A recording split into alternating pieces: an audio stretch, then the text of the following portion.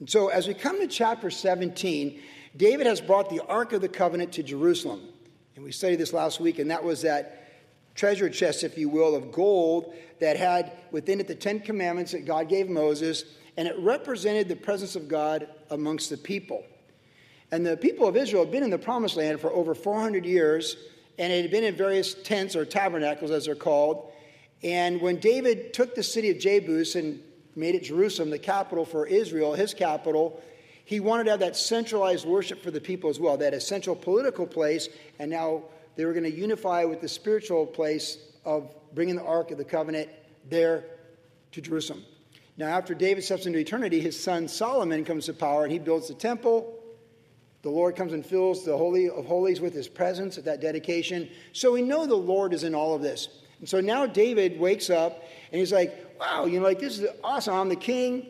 We've got the ark here in this tent right there. I've got all these cedar homes. I own multiple properties. I'm the king. It's going good. We've given all of our enemies a beatdown. We've put them in subjection, so there's no conflict right now.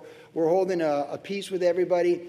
And then he must have got the thought that I'm really rich and God's really poor. Because he's in his cedar house, like he had the best. These new, Costa Mesa gentrified looking homes, really, if you do it really nice in Huntington, he's got these going up, replacing all the old homes from the 30s. And you're like, wow. Like Keith and I were on the bike the other day, and we saw these ones they just finished there on Huntington. So I'm like, wow, right? So David had the wow houses. And he's looking out the window going and there's the Lord in that little Boy Scout tent. What's up with that? He's like, my God's not poor. I'm wealthy, and God's living like he's poor. And he says we're the head, not the tail. So what's he doing living in a tent? You can see how he had come to that conclusion. And so he gets this idea hey, the Lord's in a tent, and we need him in a house. And Nathan the prophet goes, wow, of course, David, the Lord is with you. Do whatever you want. And then the Lord rebukes Nathan at night and goes, no, that's not the plan. And from there, the Lord speaks a word through Nathan to David that I never really asked anyone to build me a house. I've been with you the whole way. And in fact, I'm going to build you a house when you're gone and in eternity. And from your legacy of your family, your house will become the king in this kingdom that will be everlasting, and nothing can stop it. So David goes wow, that's crazy. So he quits talking and thinking about doing, and now he's sitting and thinking about listening. And it's implied he goes before the Lord, maybe at the tabernacle where the ark was. He goes, Lord, how can you do this for me? Who am I? And so he has the hows and the whats and the whos. And he just goes, Lord, you're amazing. See, he's heard amazing grace and amazing mercy for him and his descendants. And he's just wow, he's just completely blown away.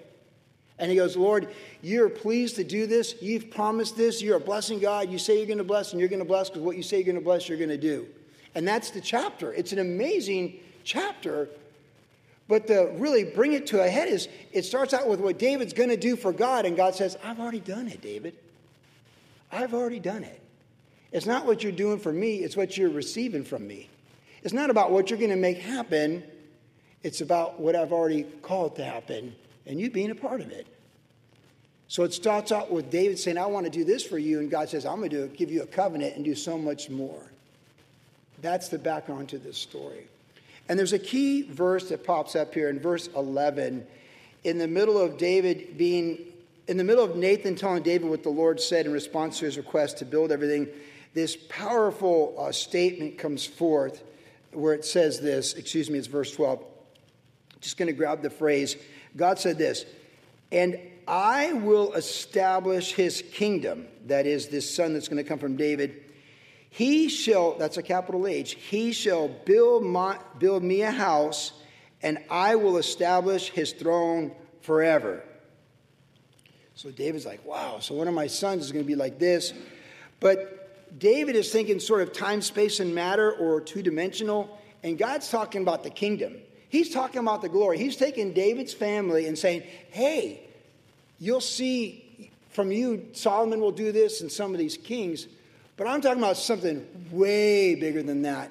And in fact, if we had any doubts about it, when we come to the New Testament in the Gospel of Luke, when the angel Gabriel came to Mary, this is what's recorded for us as a cross-reference that sheds light on this word that God spoke to David through Nathan the prophet. When the angel spoke to Mary, He said, do not be afraid, Mary, for you have found favor. It's chapter 1, verse 30 of Luke. You have found favor with God, and behold, you will conceive in your womb and bring forth a son, and shall call his name Jesus. He will be great, and he will be called the Son of the Highest, and the Lord God will give him the throne of his father David. And he will reign over the house of Jacob, that is Israel, forever, and of his kingdom there will be no end. This is the fulfillment, the expansion, the extension of the promise that God made to David, is this promise of the birth of Jesus as a Savior of the world. And we know that Jesus is the King of the Jews, and he's the King of kings and Lord of lords. We know that the gospel of Jesus Christ, the good news, is for the Jew first and then all the nations, as Romans 1:16 and 17 tell us. We understand that. The Jewish people under their covenant were entrusted with the scriptures and the promise that the Messiah of the universe would come through their ethnicity, their people, and specifically of the tribe of Judah, and deliberately of the tribe of the house of David within the tribe of Judah. And so when we read the Gospel of Luke, it's made clear that Jesus is the Son that this passage of Chronicles is talking about. Jesus is the King, not Solomon. And the kingdom of God is the kingdom that he's talking about, the eternal kingdom. Like when Jesus said, they asked him how to pray, and he said, your kingdom come, your will be done, that kingdom. Now we know the kingdom of God in the Old Testament to be right with God, and the kingdom of God advancing from the original sin with Adam, and how God blessed Abel, and then Noah, and then Abraham, and so on and so forth. It was always moved forward by faith. It was always faith in God, who he is, and what he promised, and believing it. It was never earned. No one ever earned salvation, heaven, the promises. They always heard them and believed them. For faith cometh by hearing, and hearing by the word of God. And Abraham believed God. It was accounted him for righteousness. And as it is said by Habakkuk, the just shall live by faith. So, as we look at this kingdom, from the original fall, from the head of our race, Adam, all the subsequent revelations and progressive covenants bringing us to Gabriel speaking to Mary that this kingdom, this king in this kingdom is the Son of the Most High and is everlasting. Now we get the full blooming. I was with my grandkids a couple of weeks ago. I was with them since then, but I was talking with Velzy, the 4-year-old, and we're laying there in the sun, one of those first warm days of the last week or two, and we're laying on the back porch, and our flowers are blooming, and the bees are around, and the birds are chirping, and he goes, Papa, when a flower opens up, it's called blooming. I go, that's right, Velzy. You can see the flowers are blooming. And I said, and Velzy, when you're going forward with the Lord, you're blooming like a flower. Yeah, Papa, right? Well, all those promises of Christ were just moving forward through generations and generations. And then right there, when eternity comes to Mary, with the pronouncement of the virgin birth, boom.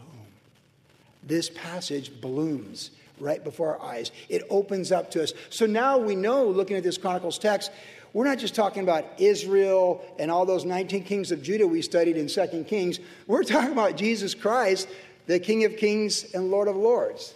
That's who we're talking about. And we're not talking about the nation of Israel per se. We're talking about the church of Jesus Christ, because he gave the church the keys to the kingdom. And tonight, as we're gathered as a local church, part of the universal church, well, really, this is the black and white version, where we have the color version, the fullness of this, as we look at the New Testament. This wonderful promise of this kingdom. So tonight we want to look at this text in application, considering our place in the kingdom of God. Our place, each one of us, each human being on planet Earth, there's 8 billion of us, and those who open their heart to Christ, receive his Spirit through faith, and are born from above, born again. We are in the kingdom. We are the kingdom of God on earth. There's no other philosophy or human groups or religious organizations. They're the kingdom. We must receive Christ. As many as received him, he gave them the right to become the children of God. So when we hear the gospel that Jesus died for our sins and rose from the grave, when we receive that message, and it's sincere, and the Lord knows it's sincere, we're born of the Spirit and we're born again. So we pass from death to life. And so now we're in the kingdom, and we have a place in the kingdom. Now, in recent months, I've talked a lot about Ephesians chapter 2, where we're told that we are God's workmanship, that we're not working for heaven. We've received the gift of heaven through faith in Jesus. But he has a unique workmanship, like a work of art for each of our lives, and we've been talking about that. As we look at this text tonight and we think about our place in the kingdom, because this is God having a conversation through Nathan to David about David's place in the kingdom. And the first point we see with all this is found in verse 7 of divine purpose, and we even say divine destiny, but we'll stick with divine purpose. But when you say divine purpose, you're really saying divine destiny as well. So David had this, I'm going to do this, and then the Lord comes back like, no, you're not going to do that. And then the Lord reminds him who's choosing who is saving who, and who's in charge of this universe. He says, there in verse 7, I took you from the sheepfold, from following the sheep, to be ruler over my people Israel. See, David didn't earn that. He didn't take that to himself. It's not like he just woke up one day like a great entrepreneur or businessman or woman and said, you know, I'm going to be the shepherd of Israel. I'm going to be the king of Israel. He was taking care of the sheep. That was a lowly job in that society. It is a minimum wage job. And in his family, he's the youngest, and he's doing the household chores that no one wants to do. And he's protecting those sheep from the lion and the bears. He's developing a relationship with the Lord in his own faith at that time. But that day when Samuel the prophet came to his father's house, Jesse, and they brought the sons of Jesse before Samuel to be the next king, none of them were it. And then they had to go get David out of the field from doing his minimum wage job out there in the barn or in the backyard. That sort of job you just say, I don't want that job, and I hope I don't have that job. And if you're smart, you respect people who do that job because someone has to do it. That was David.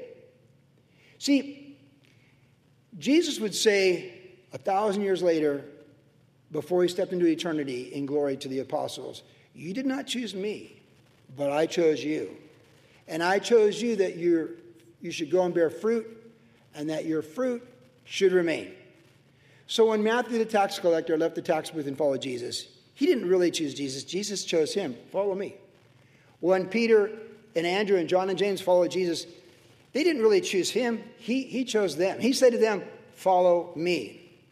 And in fact, what's very interesting with David, he said, you were following the sheep. Did you catch the nuance of words here in the English language? You were following your dad's sheep, but I chose you to be a shepherd.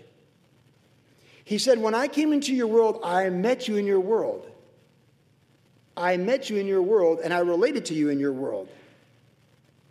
He did the same thing with Peter. Because he said to Peter, who's a fisherman, follow me and I will make you a fisher of men. He did the same thing. See, the one who chooses us already knows everything about us.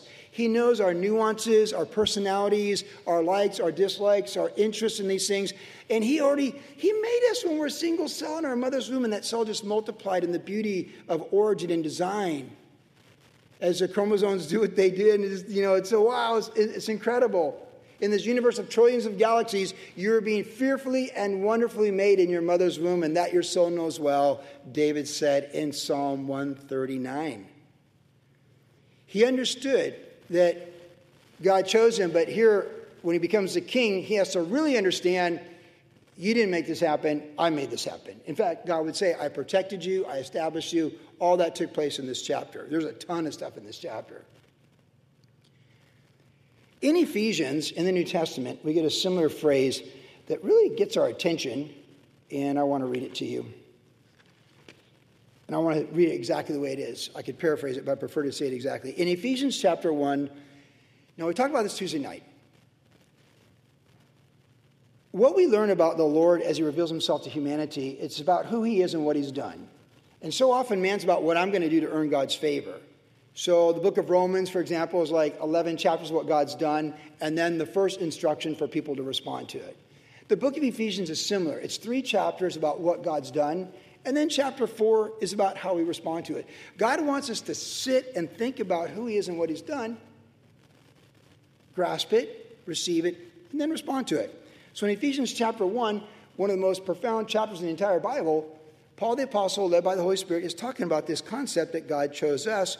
And he said in verse 3 of chapter 1, blessed be the God and Father of our Lord Jesus Christ, who's blessed us with every spiritual blessing in the heavenly places in Christ. Well, that's amazing. He wants us to know right away we have every spiritual blessing we'll ever need. Hey, there's no children of a lesser God in this house tonight, WG. There's no children of a lesser God. There's no like you're, the wrong kid in the wrong family. When we come to Christ, he has blessed us with every spiritual blessing in the heavenly places in Christ. Just as he chose us in him, Jesus, before the foundation of the world. So before the world was ever formed, before God ever spoke into existence, before he ever said, let us make man and woman in our image, he chose us. We think of time like a parade, like the Huntington Parade on the 4th of July. Oh, they line up on PCH by 9th Street, and they come up Main Street, and they end over there by the Albertsons and, all that. But God's above the parade. He's in a different dimension. So he sees from the end, from the beginning. So some concepts of how God works and how God's always been, and he's always been the Lord, always will to be the Lord, and all things are made by him and for him, and all things consist. He's the Alpha and the Omega, the beginning and the end. We're like, I think it's kind of work on the 10 Commandments today, right? But God is God and we are not.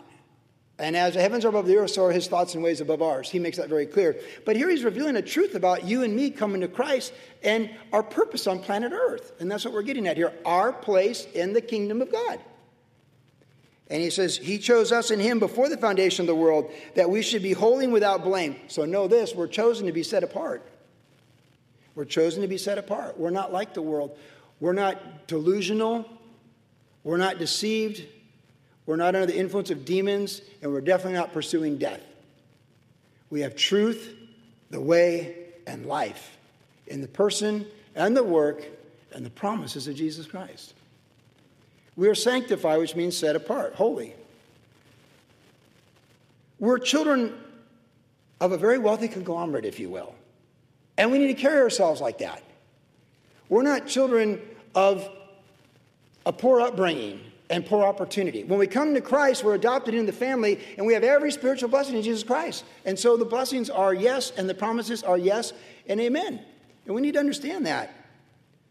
So that we should be holy and blameless before him, he having loved us in love, so love is our mark, predestined us to adoption as sons of Jesus by Jesus Christ himself. So we're adopted in the family through our big brother Jesus, and that's built on in the scriptures a couple times in different places.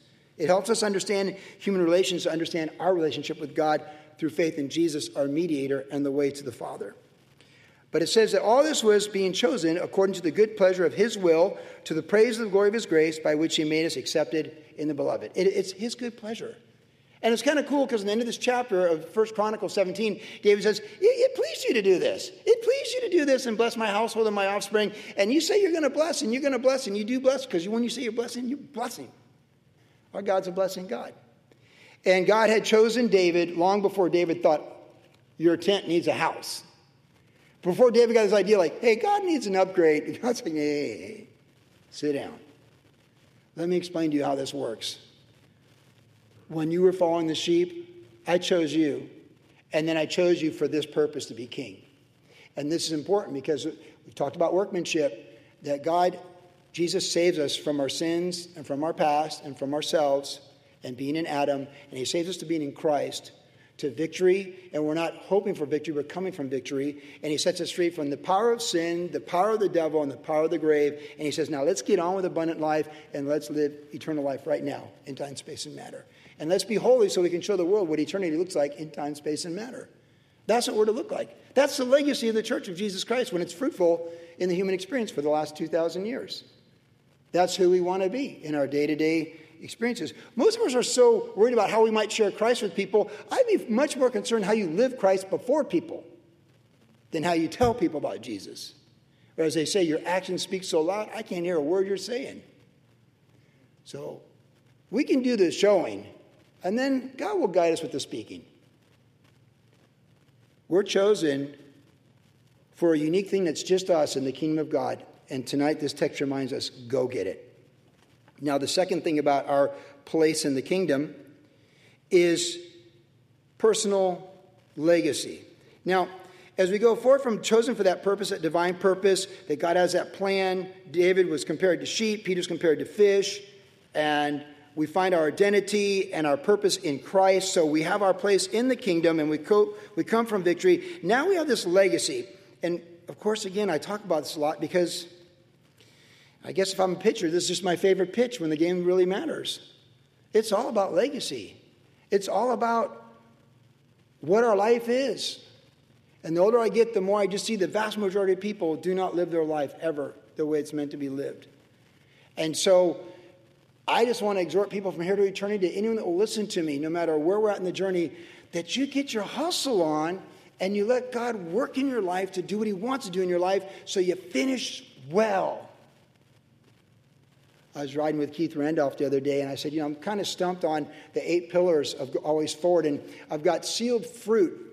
But I just feel like that's kind of a harder term to understand because like take action, divine purpose, positive attitude, absolute priorities, clear goals. I have 2 words. I'm like, hey, Keith, I got 2 words for each of the 8 pillars. I'm like, but sealed fruit's a tough one. And he said, how about finish well? Can I use that? He's like, yeah, it all belongs to the Lord. You use whatever you want. Finish well. That's what sealed fruit is. Don't we all want to finish well? Now, you younger people go like, hey, we're just getting started. Maybe not. Maybe not. Every day is the day that we have, and we want to approach the value of that day and redeem that day. And this comes to us in the second phrase in verse 11 when God said, it shall be when your days are fulfilled when you must go. Now, we are reminded we must go. Like, when your days are fulfilled, I know some of you probably woke up today and you thought about when your days are fulfilled, right? Like maybe you thought like, hey, this could be the last day when my days are fulfilled. See, it's in my goals every day. Before I do anything, I remind myself that eternity's coming for me, and it might be today. Oh, man. It helps me not be afraid of the boogeyman. And it helps me to make sure who's on the throne.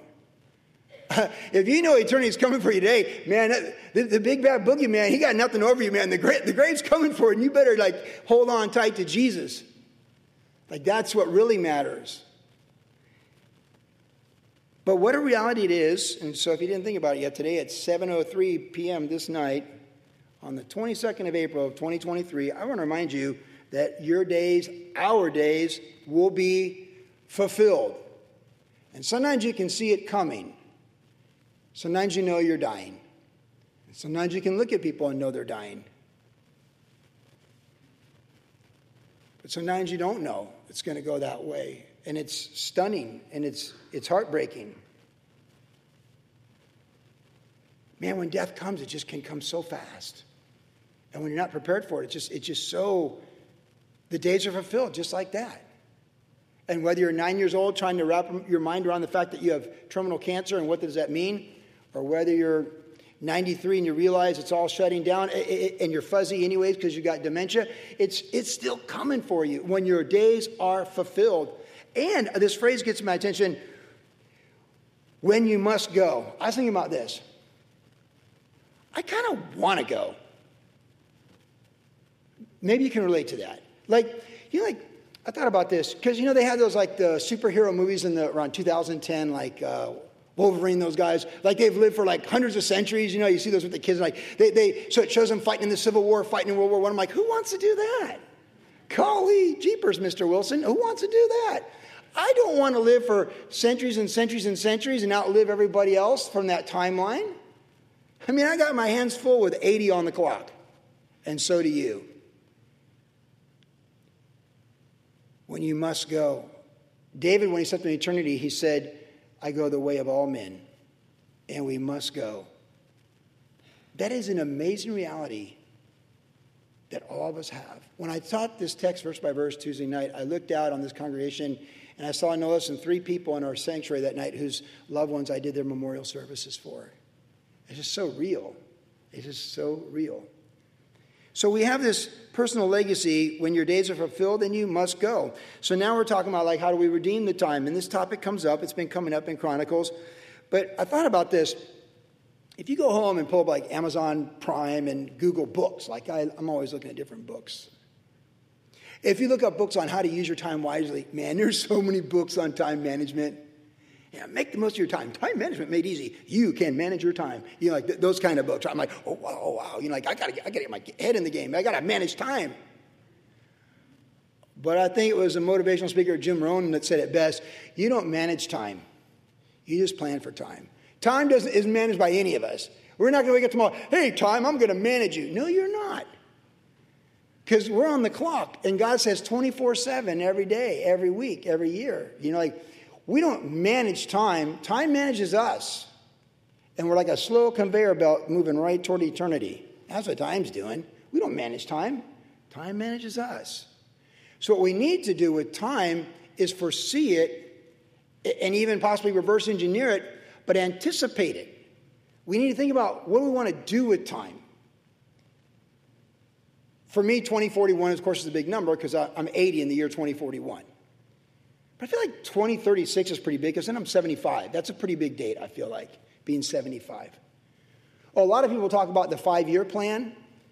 So I go to 2028 every day and think about who do I want to be and where do I want to be in 2028. In my walk with the Lord, in my relationships with family, extended family, finances, ministry, worship generation, the kingdom. They call that the 3 a.m. wake up, you know, or 2 a.m. wake up. Like you woke up at 2 a.m. Where do you want to be in 5 years? I'm like, I can tell you 7 things for 5 years from now where I want to be. Because I think about it and I pray about it. If you don't think about where you're going, you're going to keep on doing what you're doing and you'll get exactly what you've got. So if you're satisfied with your God, just keep doing what you're doing. But if you feel like you should get more and get more, then you got to change who you are and become more efficient with what you got to get where you're going to be who you want to be. Hey, you follow that? I'm not satisfied where I am in character as a person. We have a running joke in my marriage where we think about things that Daddy can't do when Jennifer's not around. That's me, I'm Daddy, you know. She chuckled the other day. She goes, I don't think you could turn off the sound machine if I'm not around. I'm like, well, you know, I start pushing stuff. I can pull the plug out. I'm not sure I can start it back up that it comes on at midnight or something, but I can definitely put it out of business. You know those funny things that you think about when you get older? Well, I want to figure out how to do that sound machine. So tomorrow Jennifer will show me, you know, how to get the different sounds. It's not that I can't do it. I'm not interested in doing it. But you never know. See, I have this thing where I say to Jennifer, for sure I go first because I can never live without you. We've got time, and it's not about managing time. It's about foreseeing how to use your time. See, the Bible doesn't say manage time. The Bible says redeem time. That means get after it, foresee it, and use it wisely. Value it. You younger people need to realize, us people in our 60s, what we value above all else, apart from health and not being in physical pain, is time. You value your health most of all. Because if you're in pain, man, life's just a bummer. But if you can get past that, then you value time and what you can do with time. Can you make it to your grandkids' weddings? So you may think like, well, gosh, would I even be alive to see something like that? Because, you know, that's how grandparents think. And that's what you do with time. You think about where you'd be. My mom, before she stepped into eternity at 85, she always had the next thing in her life that she was doing with time. She had things she did every day: soup kitchen, pick the food up from Albertsons, take it over here to the food pantry. She's going to go do the exercise thing, go to the city council, street planning, you know, traffic commission board. She kept her mind busy, crossword puzzle in the morning. And then, Jimmy's going to graduate police academy. Hannah's coming out for the women's ministry. And I realized in hindsight, after my mom stepped into eternity, right at the end of 2019, right before COVID came and all those experiences, that she didn't talk about anything in her future. And she'd gotten everything out of her body that she could at 85. And she stepped into eternity. See, we redeem the time by thinking about what we're going to do with the time for the kingdom, and we see it. So worship generation, that's the issue, because David said in Psalm 139 that the days were fashioned for us when as yet there was none of them. And it's like, that's realizing, okay, if I can hit this benchmark, that benchmark, you know, I just celebrated 35 years of marriage. What if we hit 50 years of marriage like Bruce and Gloria? That'd be amazing and awesome, wouldn't it? Wow. That's something to look forward to in 15 years. If we can get there. Plus, the most important thing is to enjoy every day of marriage until we get there, right? Yes and amen. You know, if you hit the road mark, you know, good for you. But really, we have today. And actually, I've been very grateful thinking about just 35 years. What Or as my dad says, Joe, that's impressive. It's my dad. It's classic, 92. That's impressive. So, time and the legacy, because time is the legacy. So here's the thing. When our days are up and we have no more and we step into eternity, this is what we want to think about. What we leave behind. And what did we do? What was our lifestyle, our legacy? In 1 Corinthians, we're told when we step into eternity, all of our motives and works will be tested by fire. And if we had the right intent, the right motives, and the right things, we're told that that which withstands the fire in our life, character, motives, the fruit, it's like gold and silver and precious jewels. It can withstand fire. But the things we're distracted by, silly things that mean nothing, things that distract us every day, things that cause us worry and stress for no purpose, only because we didn't spend time with the Lord instead of watching the news. Like all these things, it's a bonfire. It's just going up in a blaze. It won't stand the test of time. Things that gave you peace instead of chaos. Things that gave you hope instead of despair. Things that gave you love instead of hate. Yeah? Forgiveness instead of bitterness. See, all those things of the character of Christ, as we're his workmanship and he's working in and through us for his good pleasure, that's what's going to look good for our legacy when the last day comes to pass. And that legacy is there for eternity. The legacy of time, people have an opinion, but the real legacy of time is the fire before the throne of God when the works are tested by fire. That's when we're going to find out really what it was about. I have a saying in the morning, eternity today my exchange. Faith today my masterpiece. Clarity today my goals. Intention today my actions. Excellence today my effort. Choices today my character. Habits today my legacy.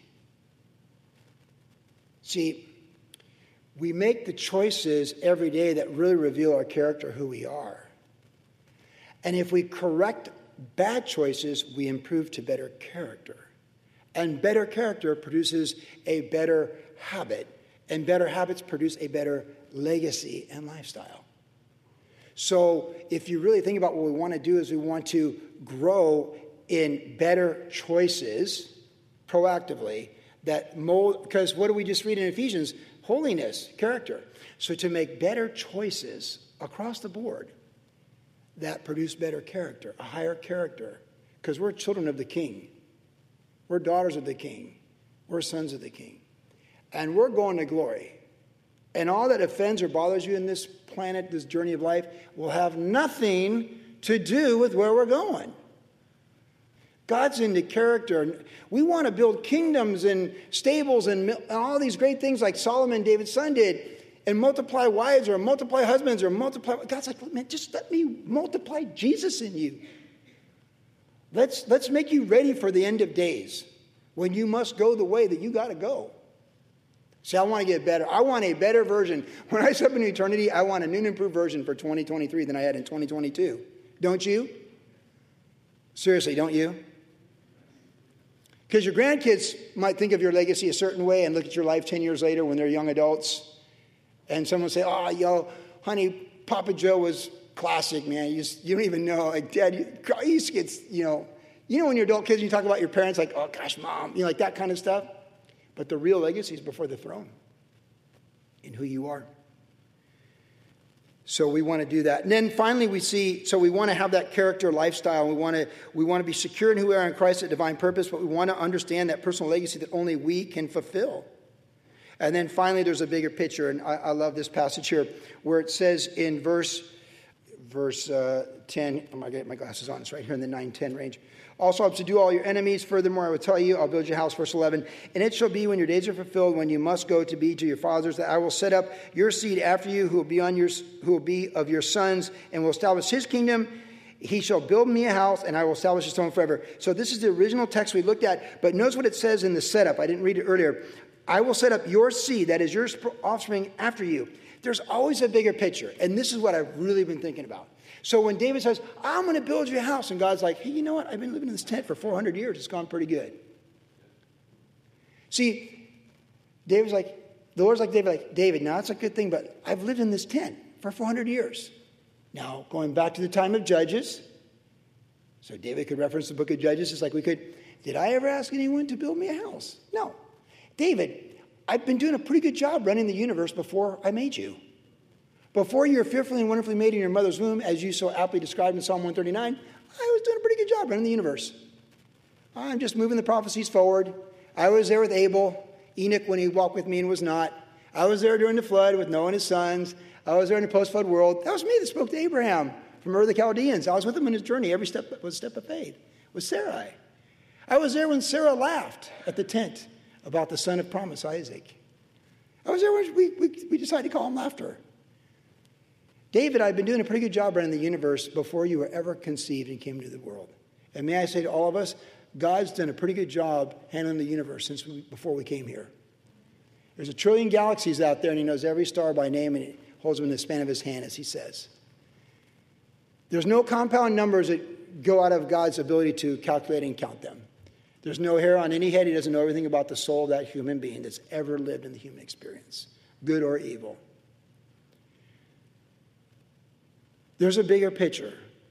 In fact, when Habakkuk was pouring out his heart before the Lord about 300 years after this, he's like, oh, God, there's evil everywhere. There's this and that. And the Lord's like, you know what? I'm going to do a work in your day that will declare to you, you wouldn't even believe it. Then in Ephesians, he would say that God is able to do above and beyond all that we could think or ask. There is always a bigger picture. In Romans, Paul, as he was building this crescendo of mountaintops in chapter 11, he says, oh, how unsearchable are his truths and his ways past finding. Who can know? See, this is what we need to remember tonight as we're praising the Lord with that worship music earlier and as we're studying his word right now. He's working on such a bigger picture. We get so locked into our little tunnel vision of this is my world, this is what's going on at work, this is my cubicle, this is my relationships, this is my neighbor, this is my car problems. And we get so tunnel vision and small-minded thinking. And well, God, if you really cared, how come we're not fixing this or whatever, and these people, and it won't go away? Man, we need to just expand our vision and realize for whatever disappointments we have, whatever great mountaintops we have, God was working long before we came. The Church of Jesus Christ has been extremely fruitful and glorious since before we got here.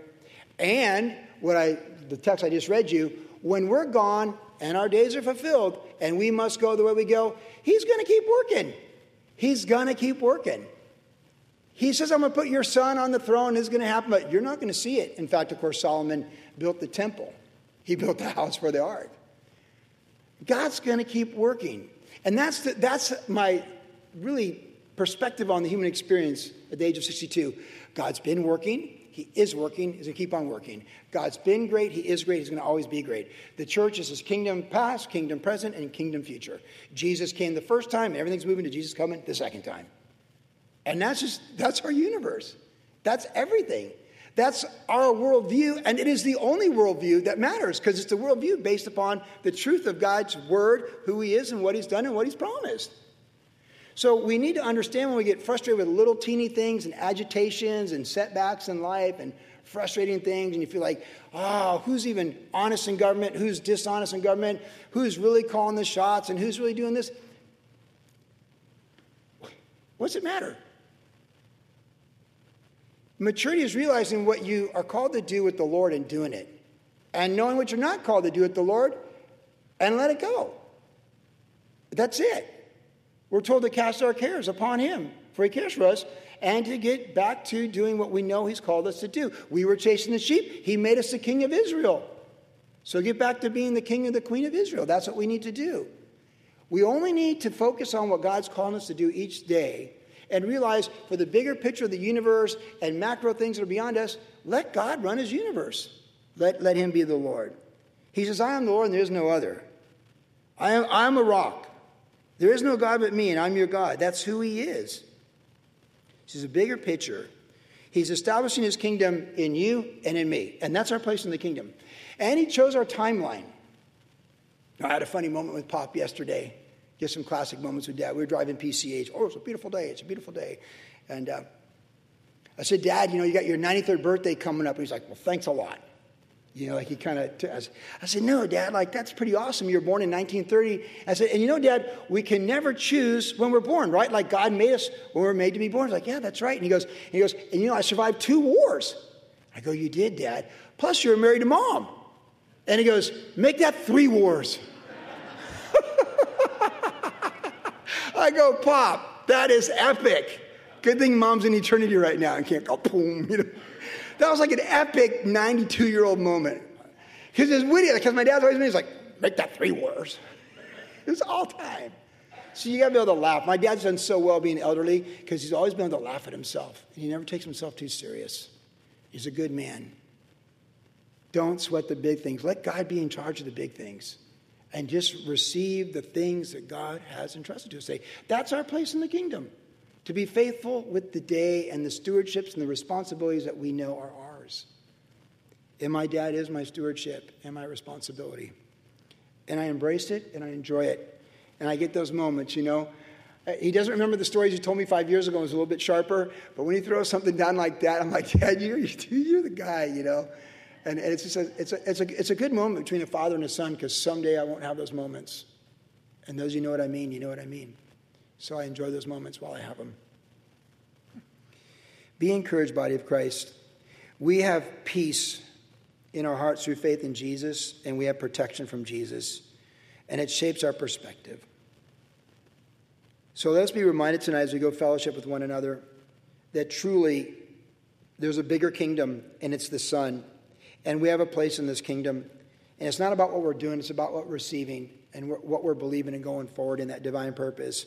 It's not about what other things are happening in other timelines. It's about our place in history right now, our personal legacy today.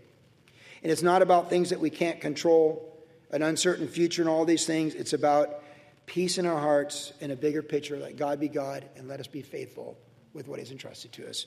That's really what it's about. Our assurance, the ultimate identity, and the hope of heaven.